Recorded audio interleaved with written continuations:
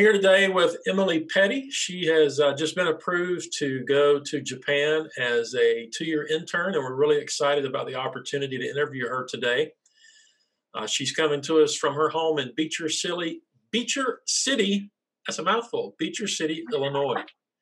So Emily, for the people that are watching and listening that don't know you, why don't you take a minute and introduce yourself? Tell us a little bit about you and your family. Sure. My name is Emily, and I'm from Beecher City, Illinois. Like you said, very small town of 500, so that's very different than Tokyo, Japan, with 37 million. Um, but I'm the youngest of 4 children, and I graduated from Welch College in 2019, and I'm getting my master's from Columbia International University, and I should be finishing up near December. So that's me in a nutshell. All right. So what did you study at Welch, and what are you getting your master's in? Yeah, so both degrees is in intercultural studies. In your master's? Intercultural Oh, studies. both. Oh, I'm sorry. Yeah. Okay. So No, you're fine. so you're going to be able to put this into practice really, really soon. Mm, Intercultural studies. So you said that Tokyo, a city of 37 million people, mhm. hard to comprehend for most of us. What kind of put you on the path to go to Japan, and uh, kind of tell us a little bit about that journey? Yeah. So I went to Japan the first time in 2013, and it was my very first mission trip ever. But God used this trip to show me not only my purpose as a Christian, but His purpose in my life. So this trip showed me just um, what my faith meant to me. But I experienced the need for the gospel when I was 15 there in Japan. When I would talk to a Japanese person, here in America or maybe wherever you are, when you meet someone and you have a relationship with them, and they're like, "Wow, there's just something different about you," and you're able to be like, "That's the love of God in my life. That's the hope of the gospel." Um, in Japan, it was like that, but the opposite. You meet someone and they have no hope in their eyes. They're not aware of God. They're not aware of true love by any means, and they've never experienced true community. So when you offer it to them, you can tell it's just something out of their normal. And this was apparent to me. And so ultimately, remembering that and seeing that in their eyes is the reason that I'm on this path now. And this really stuck out to me because in America, people are often met with this opportunity to experience God and they reject it. But in Japan, most of them have never been given the opportunity to know who He is. And so I promised myself then that I would go back. And I think back at the various seasons in my life, and I often asked myself in these different seasons, will this decision affect me being able to go to Japan? So this helped me to determine just the way I lived my life and the principles I lived by. And God was so faithful in each season because looking back, I saw Him use my love for Japan to keep me on track and guide me through even very low points in my life. Even in this past year, especially in this process of going to Japan, God has called me to make certain decisions, big and small, without revealing why. And it wasn't until I would make that decision that He would reveal why I made the choice I did. And that just has proven His faithfulness to me and just allowed me to, with full confidence, go to Japan and share that hope and that reassurance that we get through the gospel. But I believe that God's been preparing me for this journey since 2013. And I want to take this time to go ahead and say, if you need a sign to go on a short-term mission trip, if it's been in your mind or you've had feelings, lingering thoughts about it, this could be God opening your heart to an overseas experience that will change the course of your life. And I just want to say, push you towards that if you haven't before, to really consider prayerfully doing that. And did you go on that trip with E-Team or with your church, or what? Yeah, I went through E-Team. I did E-Team for 3 years in high school. Okay. So my son Isaiah had an opportunity to do E-Team twice, and it was just like you said, it was a life-changing experience for him. I encourage our parents in our church, and any high school student that's listening, or even college age student, they have Mhm. trips for college students as well. The Hannah Project, all kinds of opportunities our denomination gives us to do these short-term mission trips. And I've able to go on a couple myself, and Right. I agree with you. I think it's something that every Christian, if they have that opportunity, should try to do, and it's definitely eye-opening Mm. for us all. So thank you for sharing that. Um, so you went to Welch, studied cross-cultural, Intercultural studies. intercultural studies, right? And so you didn't lose that focus about going back. Obviously, only the Lord knows what the future holds. But do you think that this will turn into a career missionary, or are you just kind of waiting to see what the 2 years shows you? I'm of course waiting for the 2 years. However, um, even in high school and in college, my pursuit was full term career missionary. That could change, and if it did, I would be sort of shocked.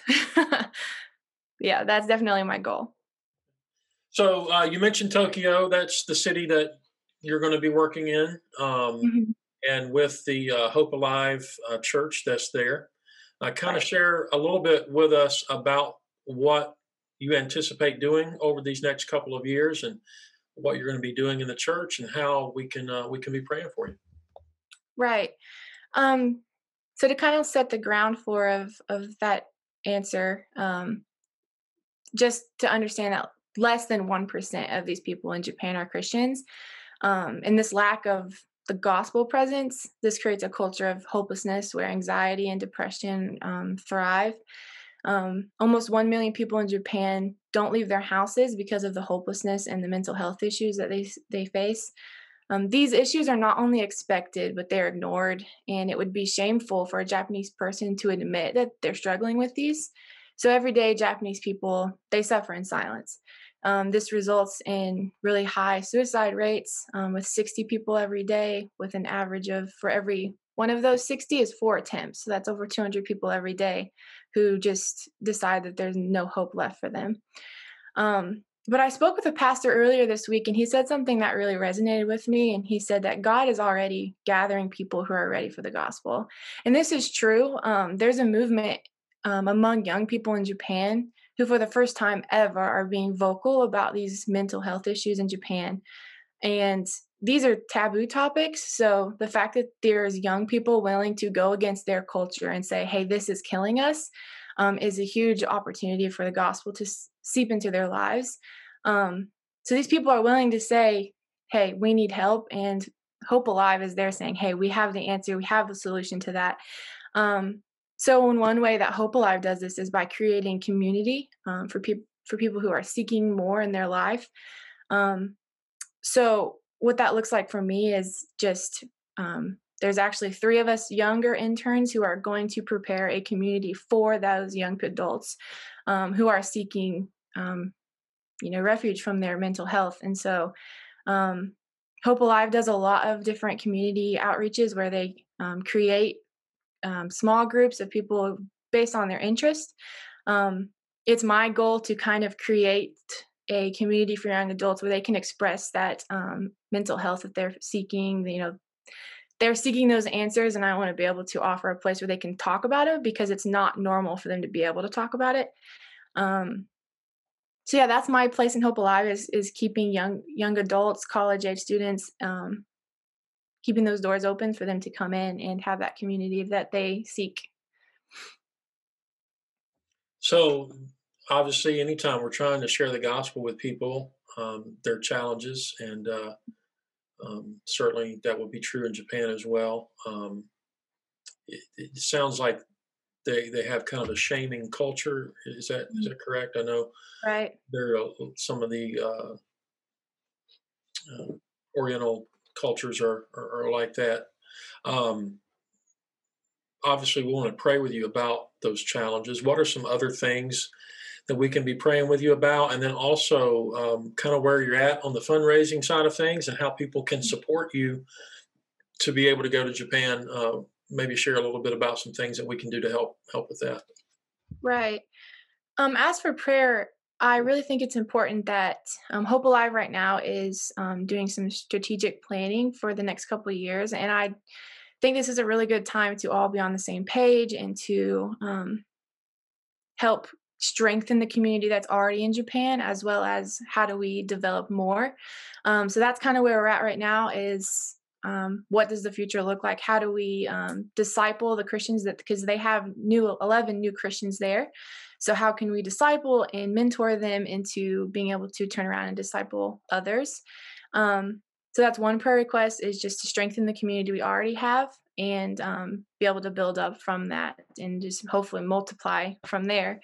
Um, when it comes to fundraising, I'm about 2 months in, so I'm really relatively new to the process. Right now, I'm starting off a 50 people kind of a thing. I need 50 people. This could be small groups, churches, or individuals who are willing to pledge $100 a month. And if 50 people do $100 a month, I'll be 75% funded. And that's just an incredible opportunity to play a major part in taking the gospel to Japan.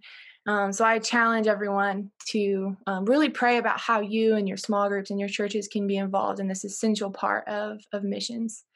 The best way to connect with me is on Facebook. This is because I want to know you just as much as you know me, and I want to see and interact with your life as well.